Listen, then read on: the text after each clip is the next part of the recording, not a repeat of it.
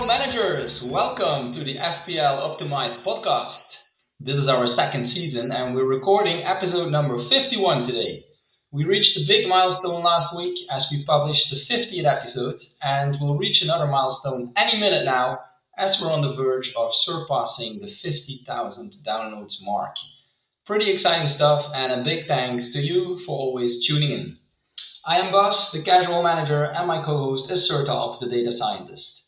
If you're new to the podcast, this is the podcast in which we combine analytics with the good old eye test.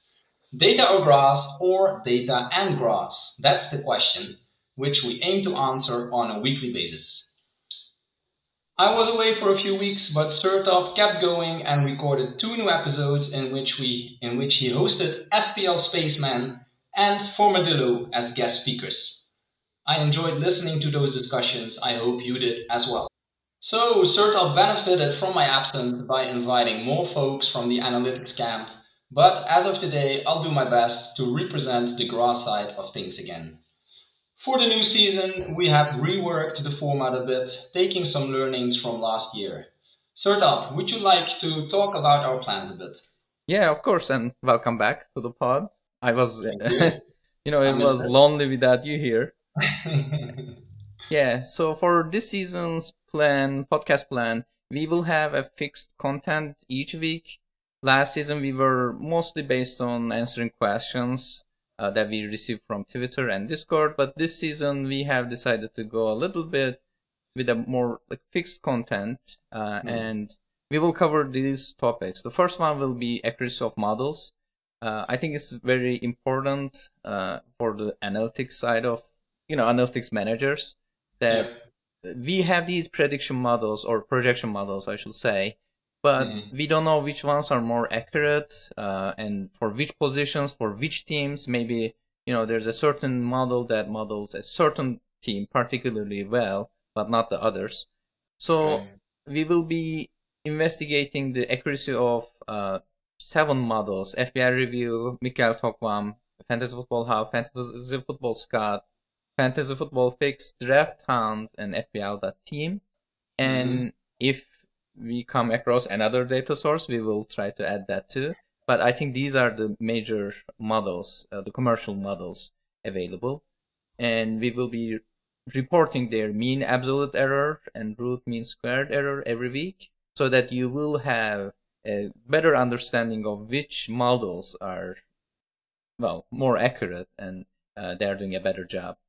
And the second one will be the data source predictions for the next game week. So we will try to split it by attack and defense, and it will serve as a fixture ticker, if you will, because normally when we check the fixture difficulty ratings from these, fancy tables from websites, they tell only part of the story. Now that we have lots of prediction model available, we can easily, take the average and see which teams are better to aim and which teams have maybe better offense than their defense, or if there are any dangerous fixtures that you need to be aware of. And the third one will be the discrepancies in prediction data. So we will try to report the players with the biggest variation among data sources.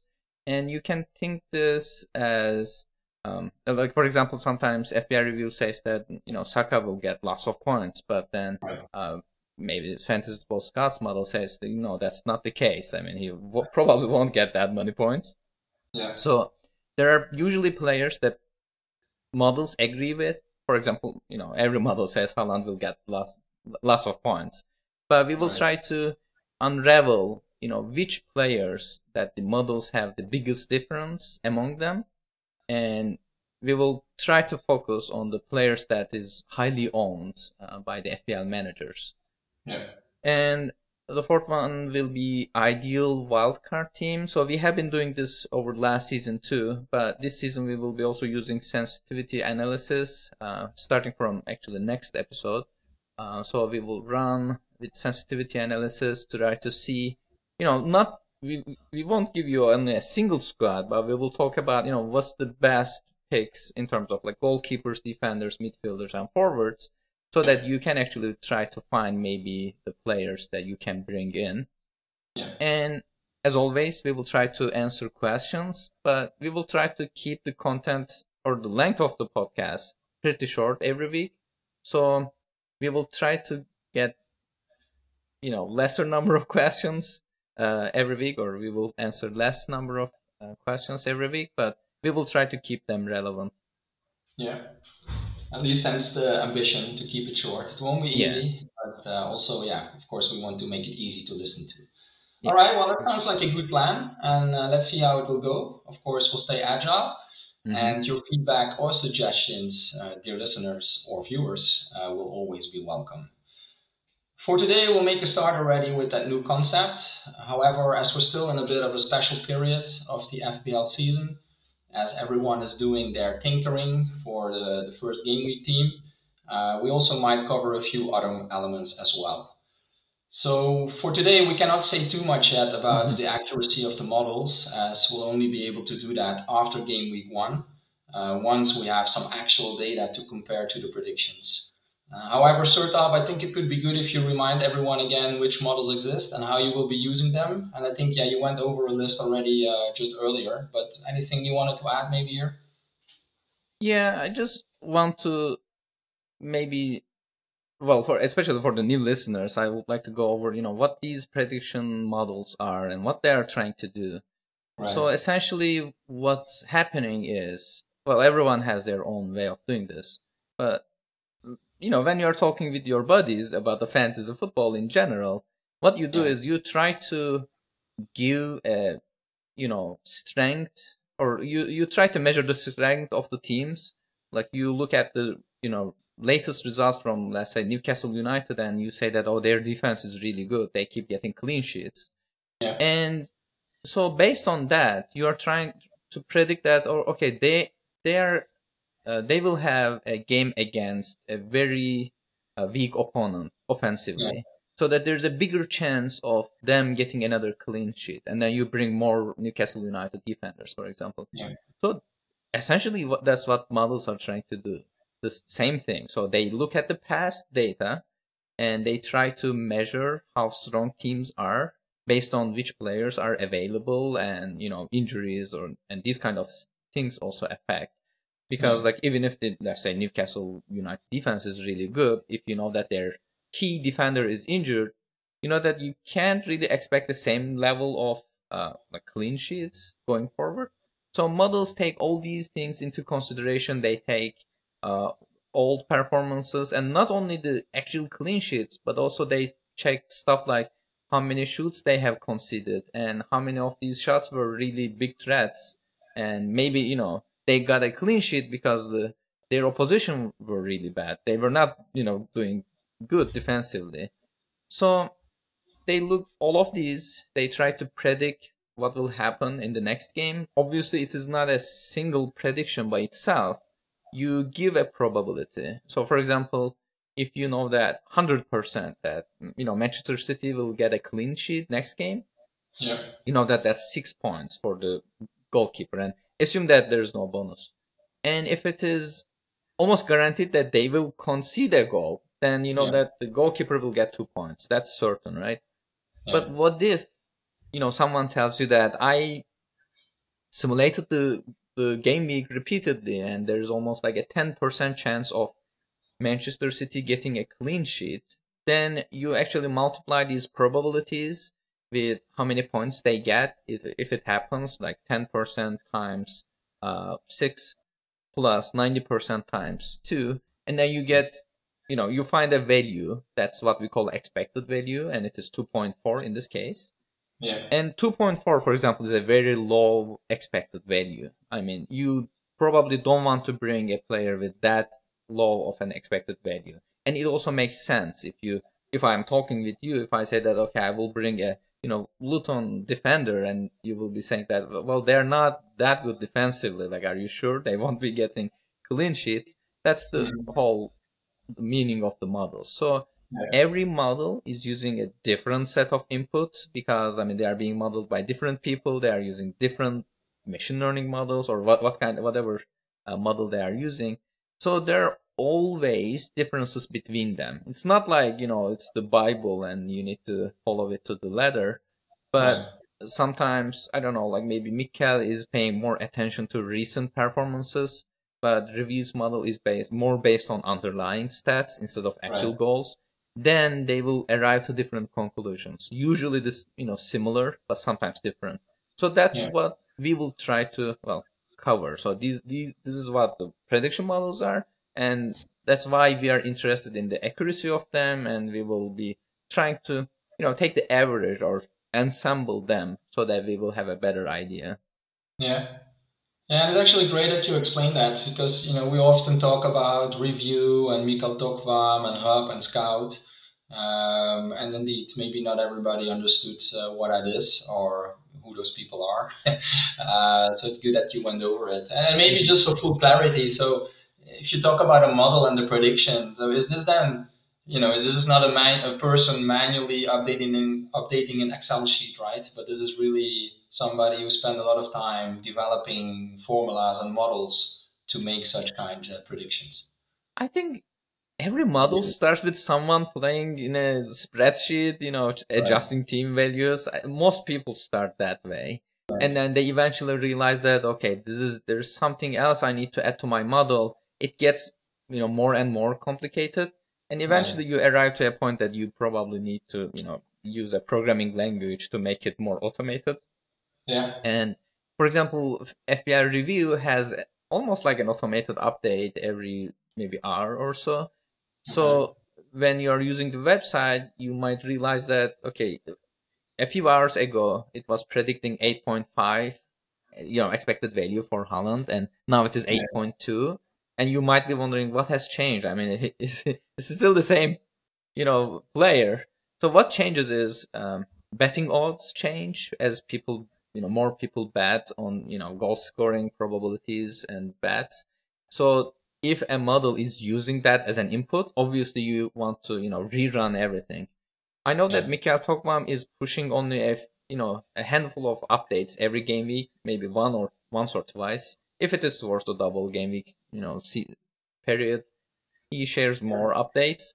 But Okay. his model, for example, is more like he does it. He checks if everything looks correct, and then he shares with his subscribers on Patreon. And Right. I know that Hub and Scott and Fix again these are websites, so they are kind of more automated in a way. Yeah. And yeah, everyone has a different way of doing this, but Okay. um, All yeah. right. Well, So yeah, but yeah, explain that. usually it starts with a single person playing with the spreadsheet. You're right. Yeah, yeah, of course. Yeah. Yeah, and this is then also, I think, a shout out to all those people because they spend a lot of time and they do a lot of work. And based on their work, we can also provide the analysis in this podcast. Hmm. All right. So with that being clarified, so I think we have a good understanding about the data we're using. Is there anything you can say already about what the data is telling us for the initial game weeks?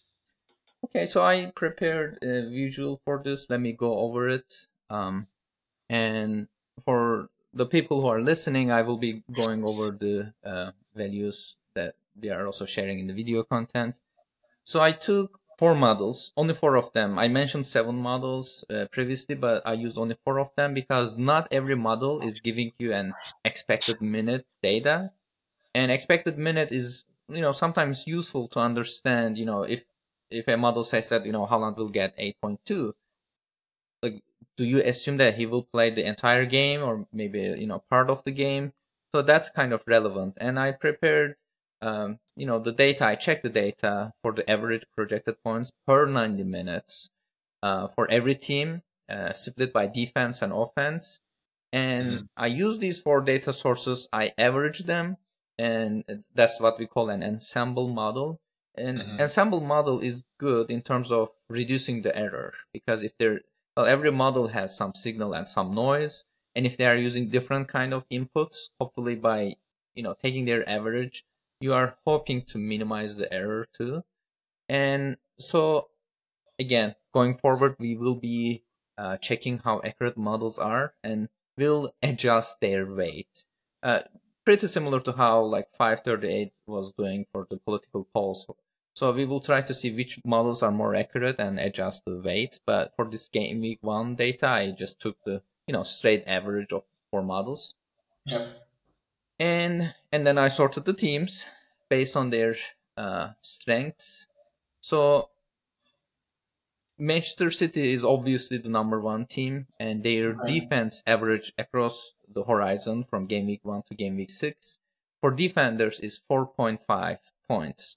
So for any player you're choosing from Manchester City, I mean, obviously some players, if they're more nailed, they will have a better chance of getting more points. But this is kind of like a fixture ticker for us. So if you are getting a Manchester City defender in the long run, you can expect 4.5 expected value over the horizon, and for offense it is 5.5. So these two are the highest in the league. So well, you will probably want to maximize the number of players from City, obviously, but their offense is better than their defense, almost around a 1.0 expected value, and that's usually the case for all the teams, because like you can lose your clean sheet only once, but you can score multiple goals. So offensive expected value tend to be higher than defensive expected value.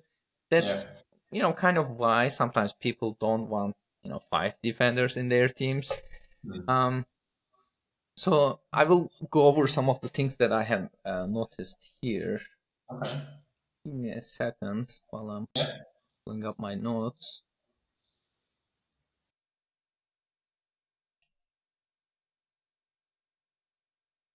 Okay, so the first thing I noticed is,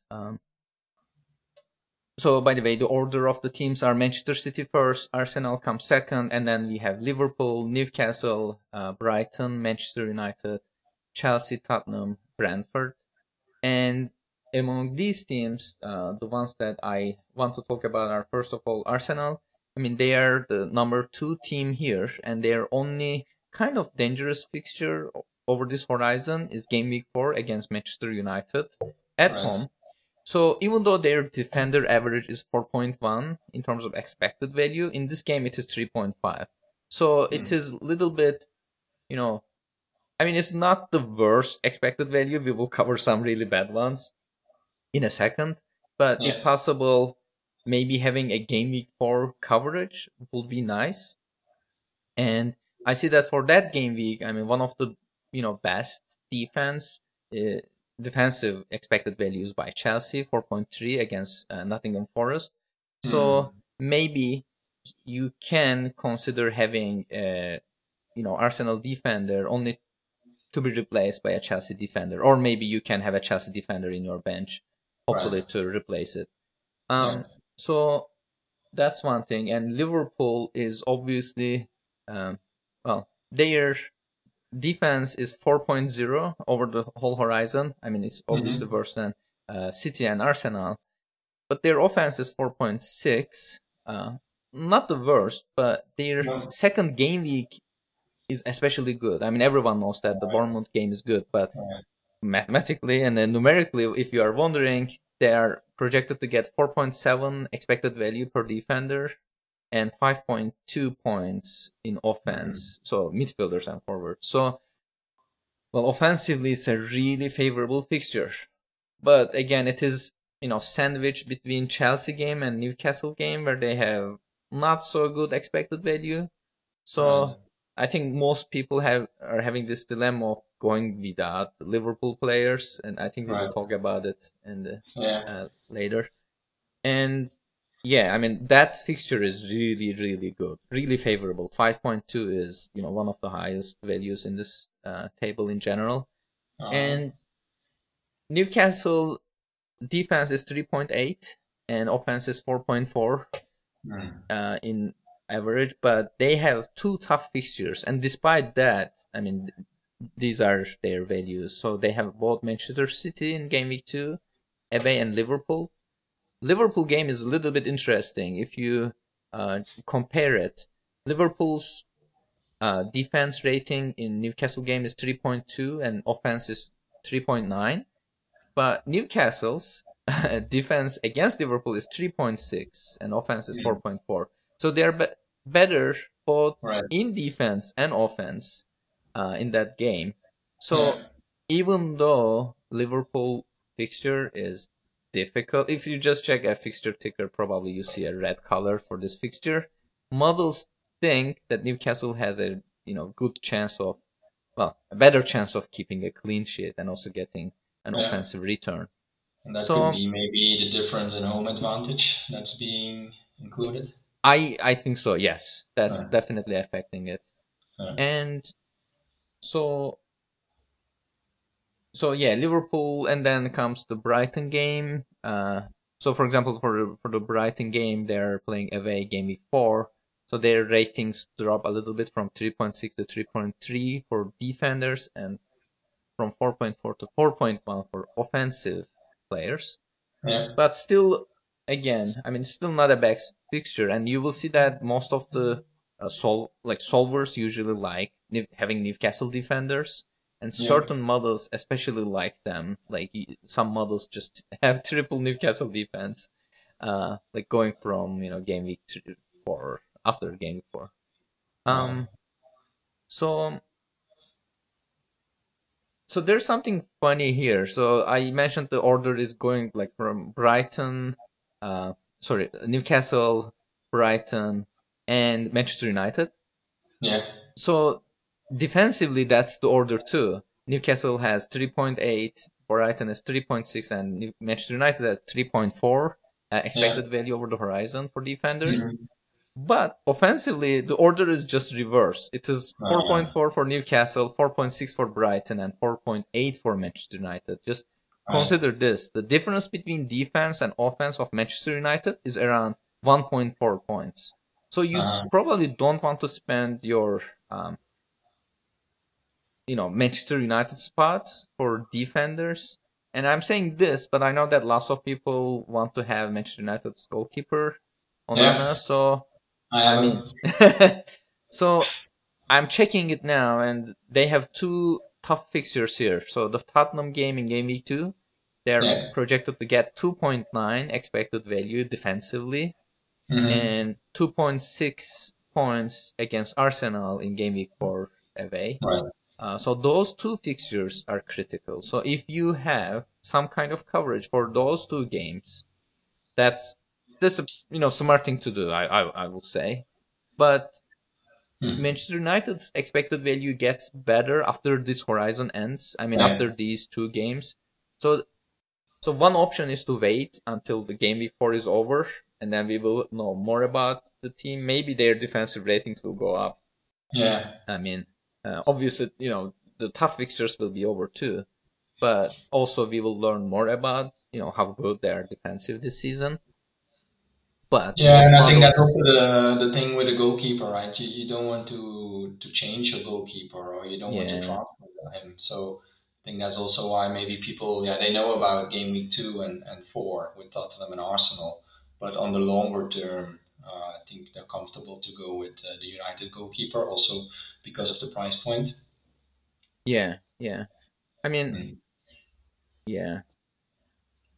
So the funny thing is here, Manchester United's fixture against Arsenal defensively is 2.6, but Newcastle's fixture against Manchester City in game week 2 is 2.7. So Newcastle has a higher chance of having a clean sheet against Manchester City compared to Manchester United having a clean sheet against Arsenal. So that's why I was saying that, okay, this team is playing against Manchester City. I'm not going to have a defender from Newcastle.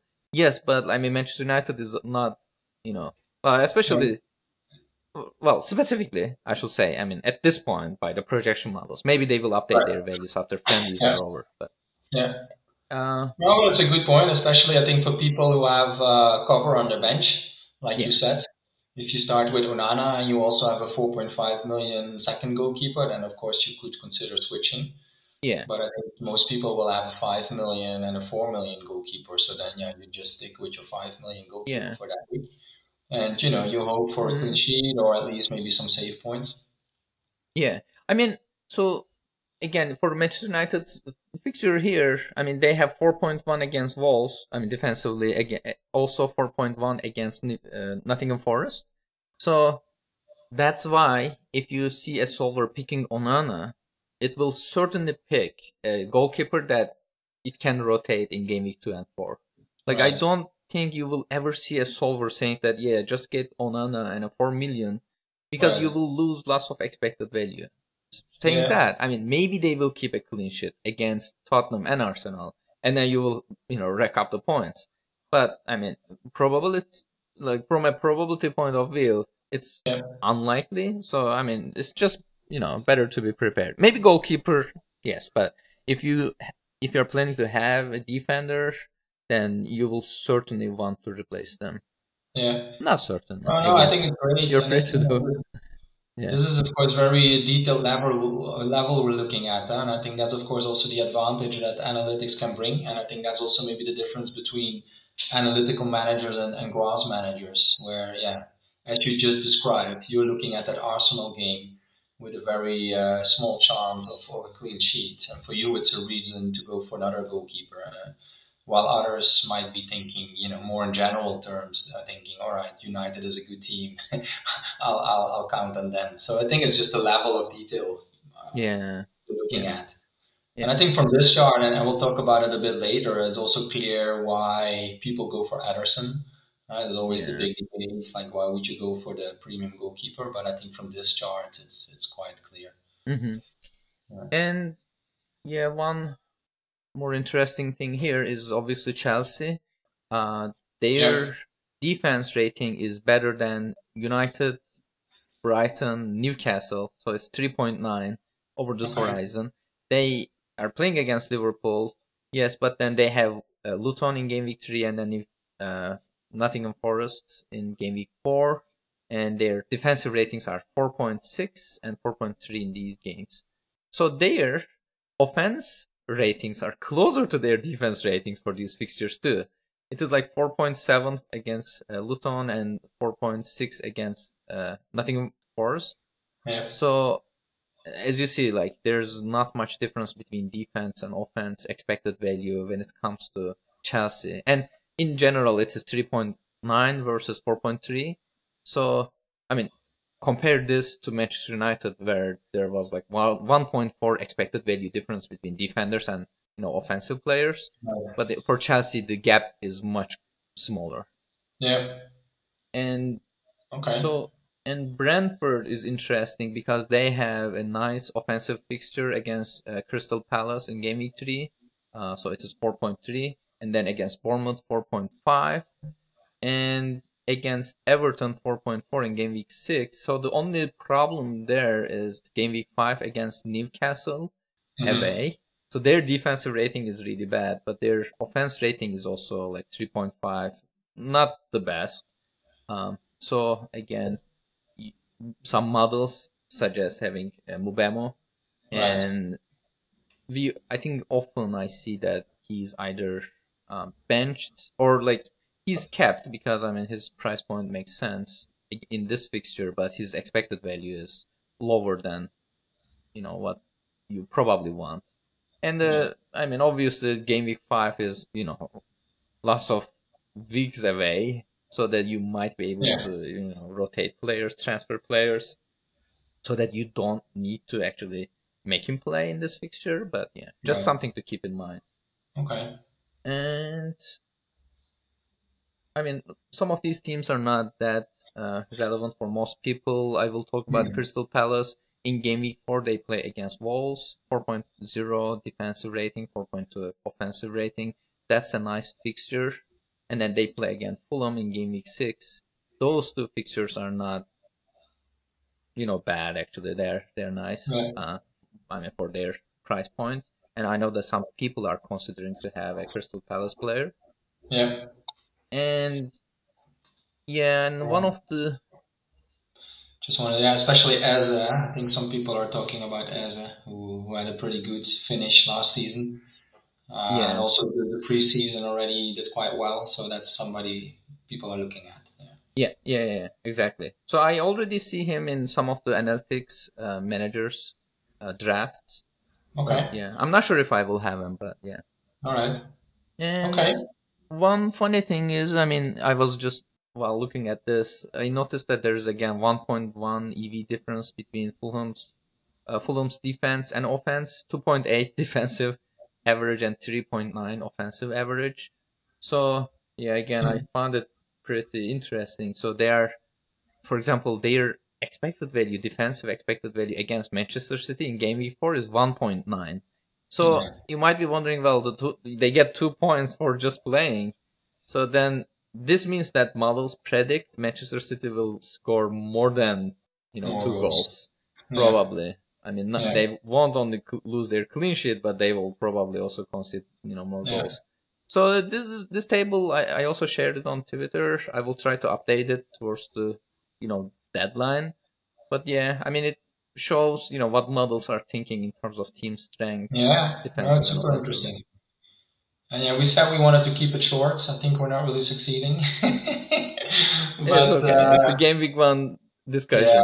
game week one is a new chart, and it's, as I said, it's quite detailed. Maybe for some people too detailed, but I think it also shows, yeah, the level of data we have available. Hmm. So if you're really into it, you can dive into it, like Sertop was just doing. And I think an interesting observation when I look at Twitter and the drafts that people are sharing, a lot of people don't have Liverpool or Newcastle players, at least not for the game week one squad. Whereas if you look at the data from this chart, actually Liverpool and Newcastle are number 3 and 4 on the chart. So maybe we are overlooking those players. Could be. Yeah, I'm not sure how I feel about not having Liverpool players. I mean, obviously, some people are, just fine with it. Most Yeah, people, I should say, and some analytics managers, they are kind of, considering to have Salah, for example, yeah, and sell him after game week 2 because I mean he's also a better right. captain for that game week.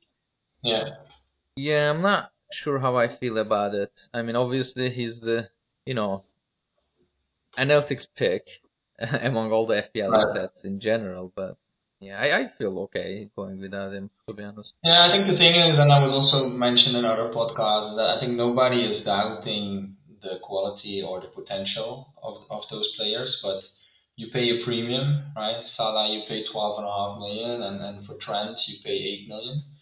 Yeah, And if you spread the funds, yeah, there are a lot of attractive players you can find as well for a lower price point. So yeah, you take a bet against Liverpool, or let's say you take a bet against Salah and Trent, but yeah, you're spreading the risk over multiple players. yeah. I mean, especially Saka's price point, Right, it doesn't make any sense. I mean, he's too cheap for the right, projected points he has, or like right, quality he has. Maybe like for an eye test manager like you, I should say that he's really good and he's really cheap. yeah, So when we have an option like Saka, I mean that just makes sense to get him. And then yeah, as you mentioned, Salah is expensive too, and he only yeah, has two. Well, game week 2 fixture is obviously really good, but beyond right, that, yeah, it's a question mark. yeah. Yep. Yeah, and I think that's why Saka, you mentioned him. I think he's the number two pick player now in the game. Yeah. 55% ownership. Hmm. Behind Haaland with now 87%, which is of course Yeah. I should crazy, also but yeah, not so bad. yeah. I should also mention that Let's Talk FPL Andy. Yeah, He actually asked people to share their drafts, and I right, helped him to compile the ownership rates. right. And Saka, if I remember correctly, is owned over 90% of like drafts shared on Twitter. Twitter. So that 55% on FPL, most of the people are probably didn't change their team or they didn't Uh, care about it, but yeah, people who are engaged, his right, ownership is around 90%. It's right. crazy. I mean, it Yeah, just shows that I mean his price was not right. yeah. So yeah, sorry to disappoint anyone who's listening and thought that they were unique with their Saka pick. Well, no one thought More that people have probably. that idea. But that's also, I have to say, some people complain about that element of the game because, yeah, there are a lot of popular picks. If, yeah, Haaland, Saka, there are a few others. But yeah, I think for the start of the season, it's you shouldn't be too worried. Just if you think it's a good player, go with it. Don't worry too much about the ownership. You just don't want to you don't want to fall behind too much at the start. All right. Well, that's great, Sertop. A very interesting new chart, and as you mentioned, we'll be looking at this every week to see how it evolves. as of course also the data gets updated every week based on the results or based on other information. Yeah, you also mentioned that as there are different data providers, there could be discrepancies in the data. For example, yeah, you also said that one model could say that player X gets 3 points, while another model might say the player gets 8 points. So we want to kind of spot those players and take a look at that. I think for today it's maybe too early to do that, but I think from next week we can give that a try, right? Yeah, I actually wrote the code for finding those players, but I wasn't able to generate the visual or the final table out of it. Yeah. I saw, if I remember correctly, De Bruyne was one of them, because his Okay. minutes are like going forward. Like we don't know how many minutes we can expect from him. Obviously, Yeah. his game week one expected minutes are low. Yeah. So yeah, I mean, we will talk about those kind of players because it's it's valuable, because sometimes if you are using only a single projection model or if you are just following one, you Yeah. might think that okay, De Bruyne is not a target for me, but Yeah. maybe he's being underestimated by a single model. How about what others are thinking? So we haven't prepared anything for this episode, but yes, starting from the next episode, hopefully we will have players to talk about. Okay, cool. Okay, so we covered quite a lot already, but I think the main thing that everybody would like to know is how the optimal team looks Yeah, like for game week one. So let's cover that one next. Do you have an optimal team ready already? I do. Let me Okay, bring it quickly. okay, let's take a look. So this is the um, team that's generated by model using these 7 projection models. I took their average, so they're equally weighted at this point. But Okay, hopefully, as I mentioned, the weights will change start from next week. Um, so in goal again, we have a premium goalkeeper. Again, we have Ederson, and yeah. if I didn't see Ederson here, I was going to add him, like force include him, so that I can actually tease you a little bit. But I'm glad he just appeared on his own. Yeah, I'm not surprised. And this season also, like we also mentioned in the last episode, I think he also has M at the end of his name. So he's Right. not only Ederson, but he's an upgraded version. So you definitely Oh, should get the premium goalkeeper, boss. it's a different goalkeeper. Yeah. Okay. Yeah. So we have Gabriel in defense and Estupinan, Ruben Diaz, Trippier. And in Right. midfield, we have Odegaard, Saka, Mubemo, Bruno Fernandes, Rashford. And in All forward, we right. have Haaland as the captain for the game week one. And in bench, we have Hennessy. Pinnock is the defender on bench, but he gets rotated with other defenders here, except Diaz. And Woodrow and Archer are other, that bench spots. This team is interesting Yeah. because when I was testing earlier, obviously it was getting both Holland and uh, Jesus, and Yeah. so it had a different structure. But I think now everyone is considering a 4-5-1 formation because, yeah, I mean, the forwards they basically disappeared suddenly. So we had some options, but now Holland is looks like he's the only option. So most people, I think, will try to make 4-5-1 work unless we get new piece of information, obviously. Yeah, and maybe just for people that didn't follow the news, so Jesus is injured, and the news is that he will be out for a few weeks. And I think also Nkunku, who was a popular option, or who was a popular option, is also now without. So I think that's why you said that we have more limited options in attack now, right? Yeah, exactly. Yeah. Yeah. Yeah. Okay. And also, yeah, because maybe people are wondering why we're making fun about the Ederson pick, because this is also something that came up a lot last season. You know, Ederson is always shown by the score as the popular pick. But last year, City conceded a lot of goals, even though they were dominant. They managed to concede often in a game a silly goal. So that's why, yeah, Ederson as a premium pick was often not getting the points. But, you know, purely looking from the data and And as we always say, also, with City and Pep Roulette, you never are sure who will be in the starting lineup in the defense, but you will always be sure that Ederson will play. So that's also that's kind of a secure way of getting the City points. Let's say, if they Yeah, don't concede. yeah, exactly. Um, and Okay. so this is the no scheduled transfer plan, and Yeah.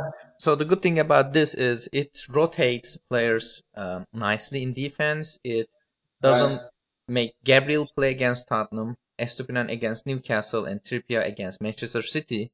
Instead, Okay. it has Pinnock playing like covering for them in game week 2 against Fulham, game week 4 against Bournemouth, and game week 6 against Everton. So All this is right. kind of like a nice rotation is found by the Yeah. solver. But Yeah. again, the projection data will get updated so that this will likely change. But I these kind of stuff I like. I mean, it makes sense from a fixture point of view. Yeah. Um, and then Yeah, I that's also indeed. yeah That's pretty neat. And what I also find interesting is that the solver picks Bruno and Rashford together.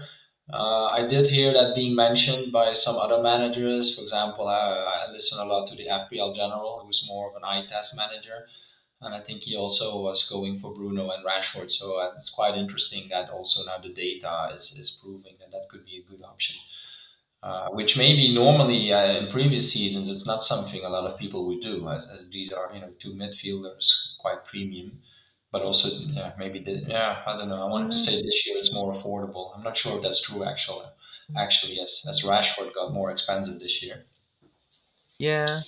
It's still I think they still make sense. I mean, I think Yeah. Fernandez like when we tried with sensitivity analysis, he was appearing in maybe over 90% of the optimal teams.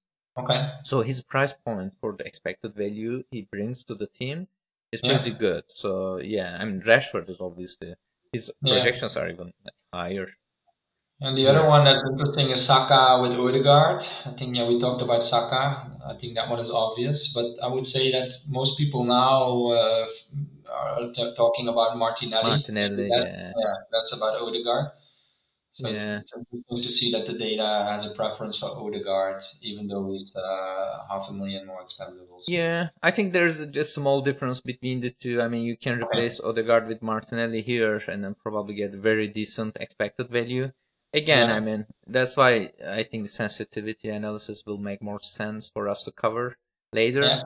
because I mean, it's not 100% clear that the Odegaard is the better pick here. It's just the model like prefers Yeah. if every like we put everything together, but probably with Yeah. a small margin. And maybe it's also a safer option. I think Odegaard's minutes are probably more secure. That there is a bit more rotation risk now in the Arsenal side with some of the Mm-hmm. new signings. So yeah, maybe that could be one consideration. If you have 500,000 extra to spend, maybe you go for Odegaard above Martinelli. Yeah, I'm checking, but yeah, I need to check it later. But Okay. yeah, there should be a small difference between the two.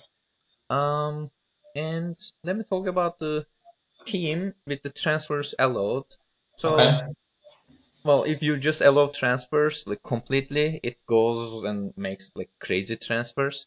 I try to, control it a little bit by penalizing transfers. So, penalizing transfers mean that you're telling solver that if you are going to make a transfer, make it worth it. Like I don't want to pick a player just for a single game week and then sell him later, or maybe pick someone, play him in a single game week and then keep him on the bench.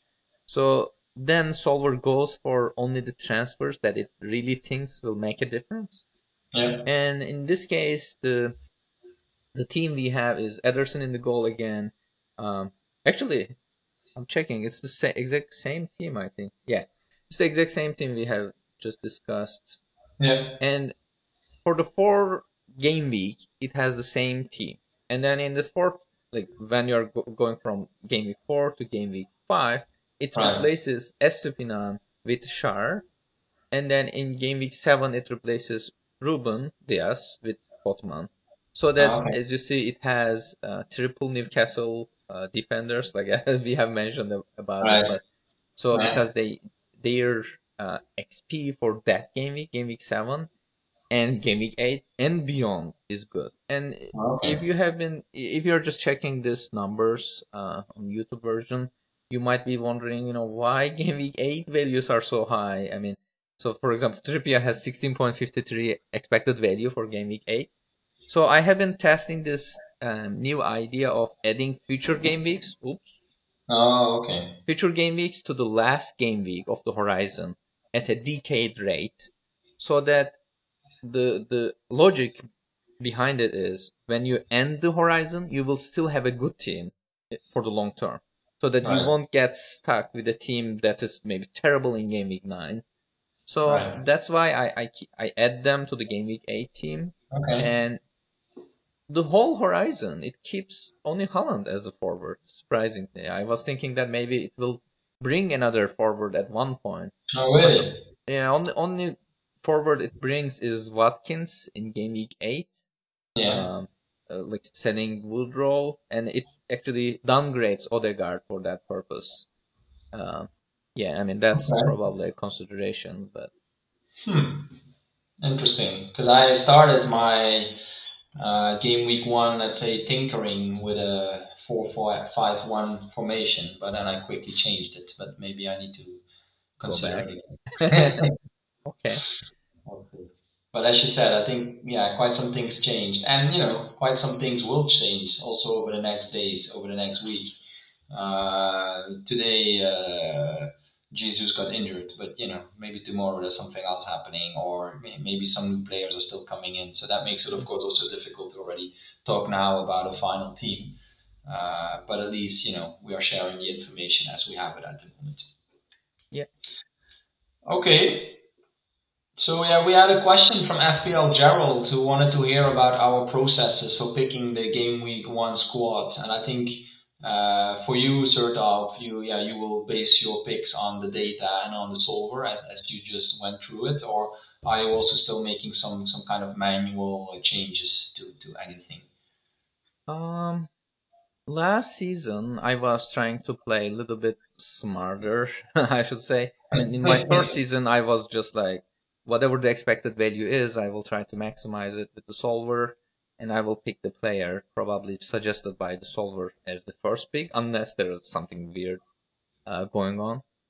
And so I think that was, I mean in my first season, obviously at the beginning of the season I didn't know what I was doing, like chips transfers, it was a little bit confusing. My second season went really well. I finished around Yeah, 3000, and I mostly followed the solver suggestions. And last yeah, season I tried to play smart. I think I yeah. made some choices against expected value whenever I think that, yeah, I think I know better than the model, and it didn't turn out well.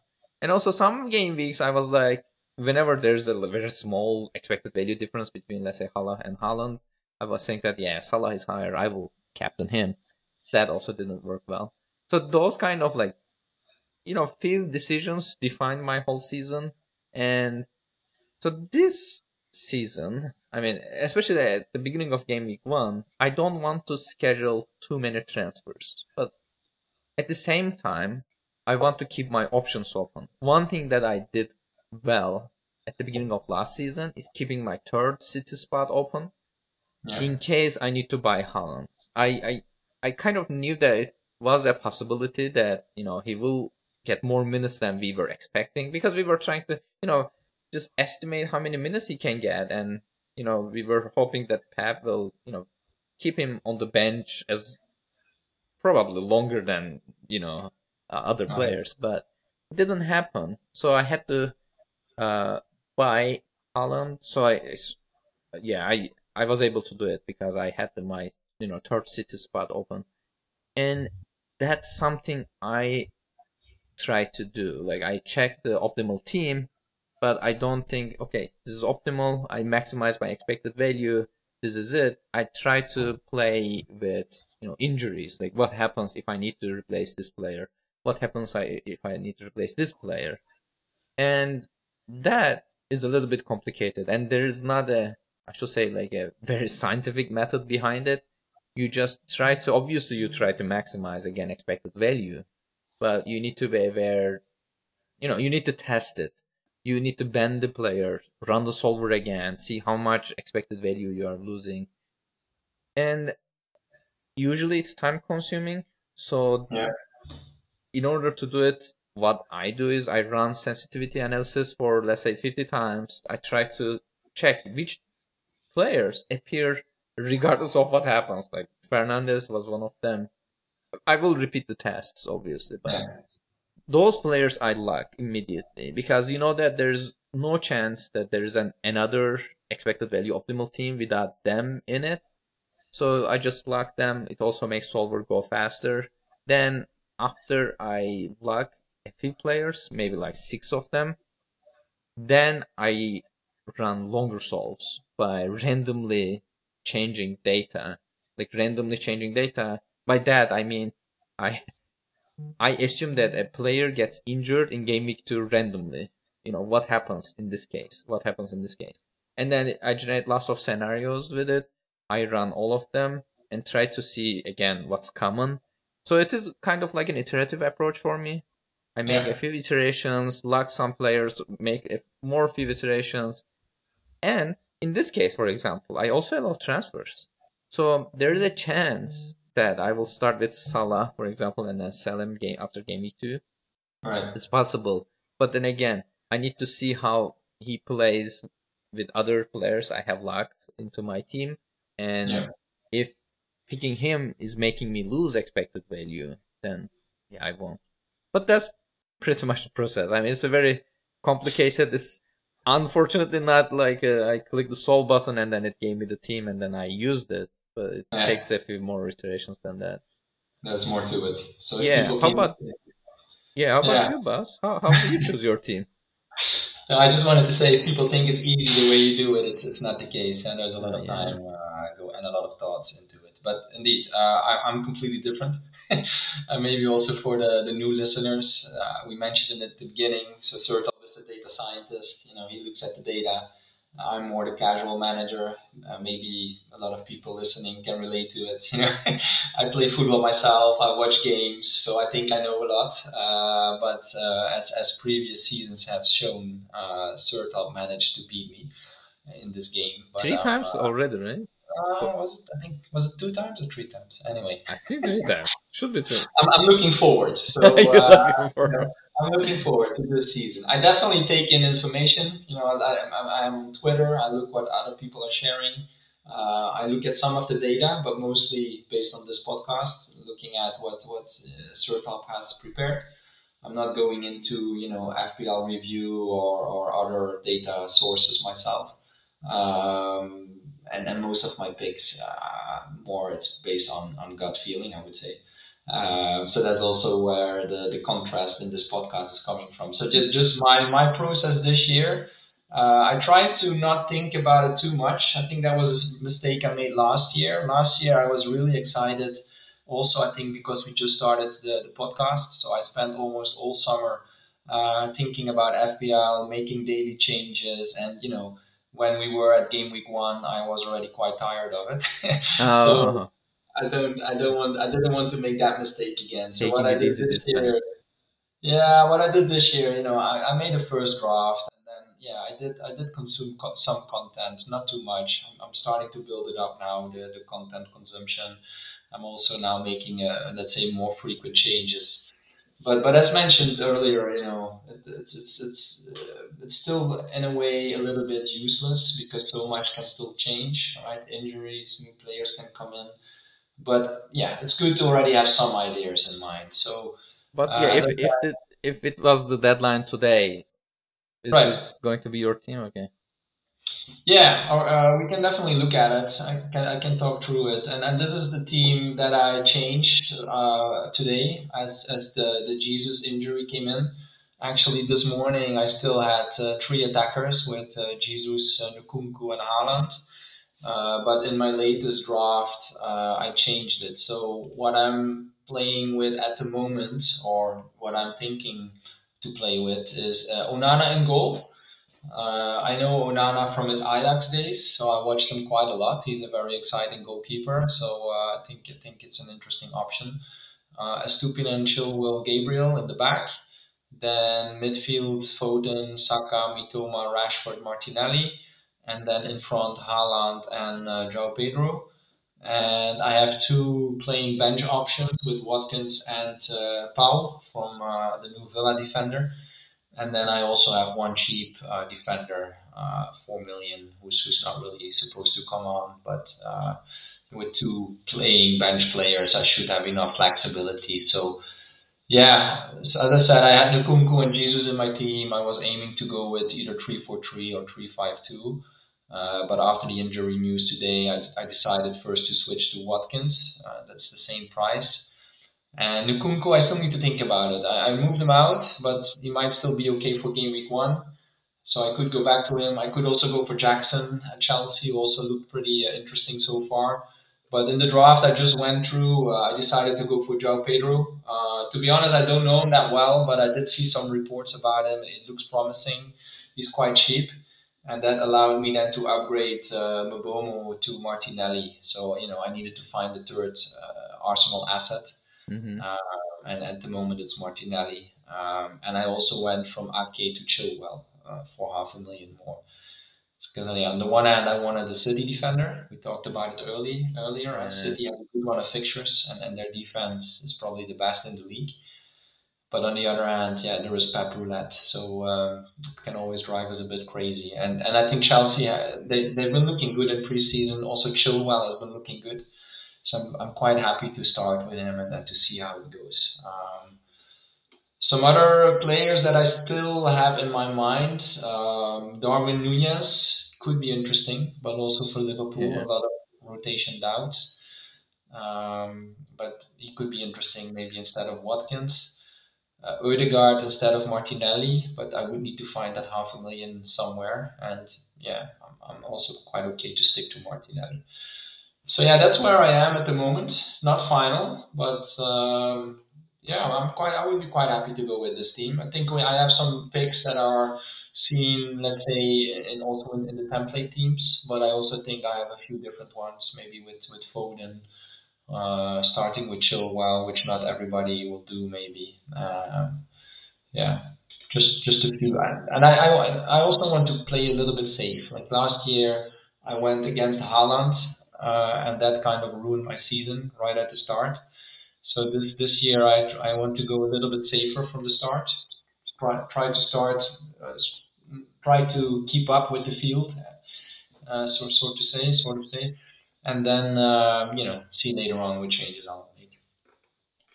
Well, it's interesting. I mean, it's very, very template. I mean, even like Yeah, Foden and Chilwell, I think in the Andy's video or work, I should say, he's picked by around 50% of the like all submissions, yeah, and already. most of the Okay. people have him in their bench though.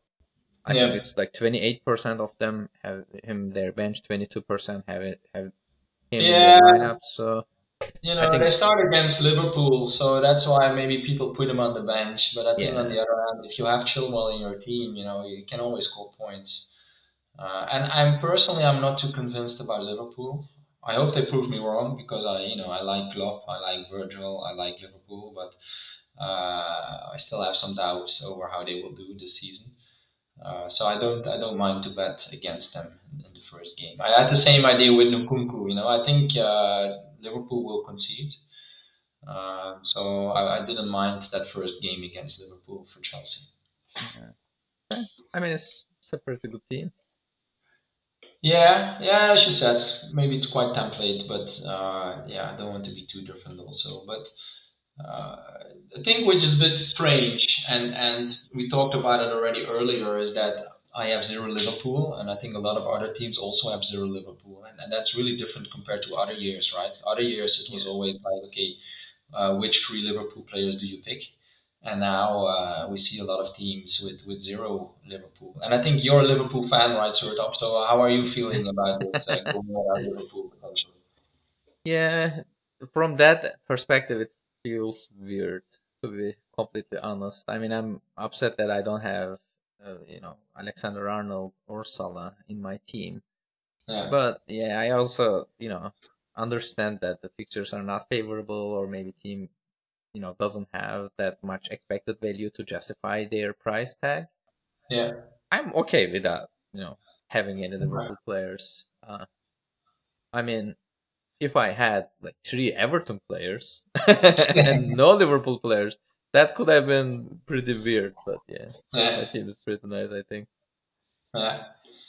All right. Okay. Good to know. Yeah. And as we said before, I think it could make sense to spread the funds. But let's see. Salah always does doing well in game week 1, so he could punish all of us. He could score a hat trick, and then Yeah, we want to jump back on him for the game week 2 fixture. yeah, yeah, That could happen. Let's see.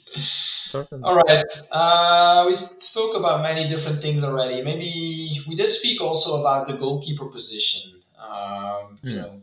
As I said, I think we always see that the solver likes to go with a premium option. Often it's Ederson. He's now priced at 5.5 million. But there's also a lot of managers also on Twitter that always say that they don't want to spend more than 4.5. So Yeah. they just want to go for cheap, the cheap goalkeeper option. So maybe do you want to explain again why, from an optimal perspective, a premium goalkeeper is often preferred? Yeah, premium goalkeepers are preferred by solvers, usually because of the expected value. I mean, it's high enough that it justifies the price tag. I mean, Right. even if you check the expected value per 1 million ratio, you often see them at the top. And Yeah. there's usually not enough, you know, reasons to have that extra, like if you're picking a, goalkeeper for 5 million instead of 5.5, I mean, that 0.5 million, what are you doing with it? Like, which Yeah. player are you upgrading? Yeah. So, most of the time, because of the prices are a little bit weird, like you are able to log a very good midfield and, good defenders, even good forwards, and still have some money left. I mean, you can, Yeah. obviously upgrade some of them, but it doesn't make enough difference as much as the goalkeeper does. And Ederson, I mean, last season was a little bit unlucky, but in the seasons before that, I mean, Ederson was Yeah. able to get lots of points. And Yeah. even like just checking by the, historical data, you might be saying that, well, I will get Ederson and just, don't think about it. He's like a meme at this point. People are like, Yeah. no, no way, Yeah. Ederson. Yeah. And he conceded from a very low XG shots, which is Yeah. annoying. Which was annoying when I had him, and I can imagine that it still frustrates people. Yeah. But yeah, premium goalkeepers are often preferred because of that. But again, losing clean sheet is so easy. I mean, it's just Yeah. 1 goal and then you lose it. So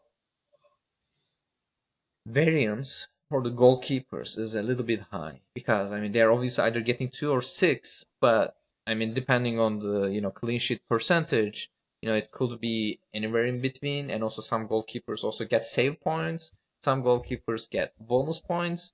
So when you have a premium goalkeeper who doesn't get too many shots, that you're Yeah. not getting extra points, the best chance you're getting a clean sheet unless he Yeah. concedes from a low XG shot. Yeah. And on the other hand, there's this 4.5 million goalkeeper or 5 million goalkeeper who is getting lots of bonus points, getting lots of, save points from the shots he receives. So obviously there are always better goalkeepers for cheaper price. I mean, there's no question about it. The question is, are you able to identify them before it happens? Right. And I mean, data says that Manchester City has a good defense, so they will likely to keep a clean sheet compared to other teams. That's why Ederson is optimal. Yeah. Again, I mean, if you're using a solver, you can easily say that I don't want a premium goalkeeper. What's the best? That's also possible, and lots Right. of people do it too. But yeah, I mean, premium goalkeepers often appear as the optimal because of it. I don't think that there's anything wrong with it, but people get quite funny Yeah. when they hear it. But yeah, It's good that you explained it again. And I had Ederson for a few weeks last season, and indeed he conceded. So then you're like, okay, why am I paying a premium if they concede anyway? But that maybe was an outlier, especially I think if we look at the fixtures for City this at the start of the season. yeah. We should keep an open mind. And while discussing this, I'm rethinking my my plan because originally before I had Ake, so I did have a City defender, but now I moved into Chilwell, so maybe you Yeah, know maybe I don't have enough City coverage now. But yeah, I'll see. As you said, from Onana to Ederson is just 500,000, so maybe I can find it somewhere. I did look at the 4.5 million goalkeepers. Honestly, I'm not too interested convinced. by the options at the moment. As you say, maybe there could be somebody who will prove us wrong, and then we can still go there for, let's say, the wild card or earlier on for a swap. Something that happened today, I don't know if it's confirmed, but it seems that Sanchez is going from Brighton to Chelsea. So I Yeah, I saw assume, that. yeah, I assume he will be the backup for Kepa, but maybe something to keep an eye on. He's 4.5 million. If by surprise he turns out to be now the number one goalkeeper, then that could be a very interesting option, of course. Yeah. Personally, I also like Verbruggen at Brighton, but that's maybe because he's Dutch, like me. But he's a very promising young goalkeeper. He was in the goal for Anderlecht in Belgium here last season, and he impressed many people. I think that's also why Brighton bought him. So I don't know. He's still quite young. I think he's 20 years old. So I don't know if he will go into the goal right away. I think for the moment it looks like Steele will still have the spot. But keep an eye on Verbrugge because he is really talented. All right, maybe still something related to the goalkeepers to finish with is that goalkeepers and defense in general is that we saw an announcement from the Premier League that they are planning to add more time. Something that we also saw at the World Cup, that the time lost, for example, for goal celebrations or for free kicks or penalties is Yeah. being added. So what we could see is that like 8 or 9 minutes get added each half. And I think some people are already tweeting about it, saying, "Well, if there's more time to play football, then it's also there's more time to score a goal." So maybe this reduces the likeliness of clean sheets and therefore makes the expected value of defenders less. So is this something you already seen, or is this something you already been discussing, Sertop, or is it too early? Yeah, you mentioned this to me, and it makes sense intuitively. If you assume that the game goes on an infinite amount of time, Yeah, there's a probability of one that they will, concede a goal at the one right. point, regardless of which team it is. So 9 minutes added is a serious. It might have serious impacts on Yeah, how many minutes ball is in the play, and so well, obviously clean sheet probabilities will go down unless they have considered it already. If I remember correctly, review said something about it, and he changed the minute range to like 90 minutes to 95 minutes, so that more like you have better control over how many minutes people are yeah, playing, and then you can calculate the probability of getting a clean sheet better, or I should say the expected value. I don't think every model has done it already because some of these models came out before this change was yeah, this change happened. Yes, but definitely yes. The yeah. expected value for defenders and goalkeepers should go down as a result of it. But how Yeah. much? I think that will be also obvious after the league starts. I mean, Premier League Yeah. saying that yeah, I mean we will add more minutes, but Yeah. are the referees gonna actually do it? I mean, in the World Cup Yeah. it was interesting, as you mentioned. Yeah, we'll see. And maybe, what you also often see is that then they pay a lot of attention to it during the start of the season, and then during the season it fades away again. Yeah, it So happens. let's see how this will work out. It's an interesting concept because I think if you look at, I don't remember the stats exactly, but I think it's something like 55 or 60 minutes is what the net playing time often is. So, out of a 90 minutes game, if you look at the time that actually the teams are playing football. It's just 60 minutes, let's say, and the rest of the time, yeah, either the ball is out of play or there's an injury or people are waiting. So yeah, that's something that has been talked about more in the past. Like, how can we make the game more attractive? Like, how can we make sure that the net playing time increases? And this is, of course, one way to do it, to add more Yeah. extra time. Then I mean, So yeah, if that will yeah, if that will happen, and what the impact will be. So it's something yeah. definitely to keep an eye on. I mean, sounds like game time will increase around 10%. If I understand Yeah, correctly, almost at most, I should say 5 to ten no, it could be percent. even more, because it's for each half. So I think if Yeah. you, yeah, Oh, each half. You're right. yeah, yeah, Each half. yeah, so it Yeah. could be like Then yeah. I mean, almost then 20%. 20%. Yeah, So yeah, then it should have a very significant, like visible impact on the yeah, players and expected values. So yeah, if the expected value for defenders doesn't drop sharply, and like suppose this is being implemented, like referees are actually going with this, adding like yeah, 8 minutes at the end of each half. yeah, If expected value for defenders are not going down, then we know that there's a lazy person behind the model who forgot to update the yeah, values. I mean, yeah, I expect them to go down, and they're yeah. not. I mean, we talked about it, but defender expected value is already low, and if it goes down a little bit more, yeah, I mean, maybe three defender setups will be more popular, just like you Okay, have. yeah. Yeah. Yeah, all right. Well, let's keep an eye on it. We will definitely do that. As we said at the beginning, we will look at the data and we will give you the weekly updates on how the data is changing. So this is one element we can keep an eye on. Mm-hmm. All right, I think this ends this podcast. We hope you enjoyed the new format. We didn't use, let's say, the shorter format, but we did use some of the new charts. So that was, I think, already good to take a look at, and to give a kind of a teaser. Sertab, anything you still want to add before we close it? Yeah, I want to mention two things. The first one is our Discord server. We have an FPL Analytics Discord server that I have been running for a while now, and um, people in this server are, you know, interested in analytics. Obviously, some of Yeah, them do analytics for a living, or they use analytics already for FPL. There are people who are interested in learning about analytics, so we welcome all.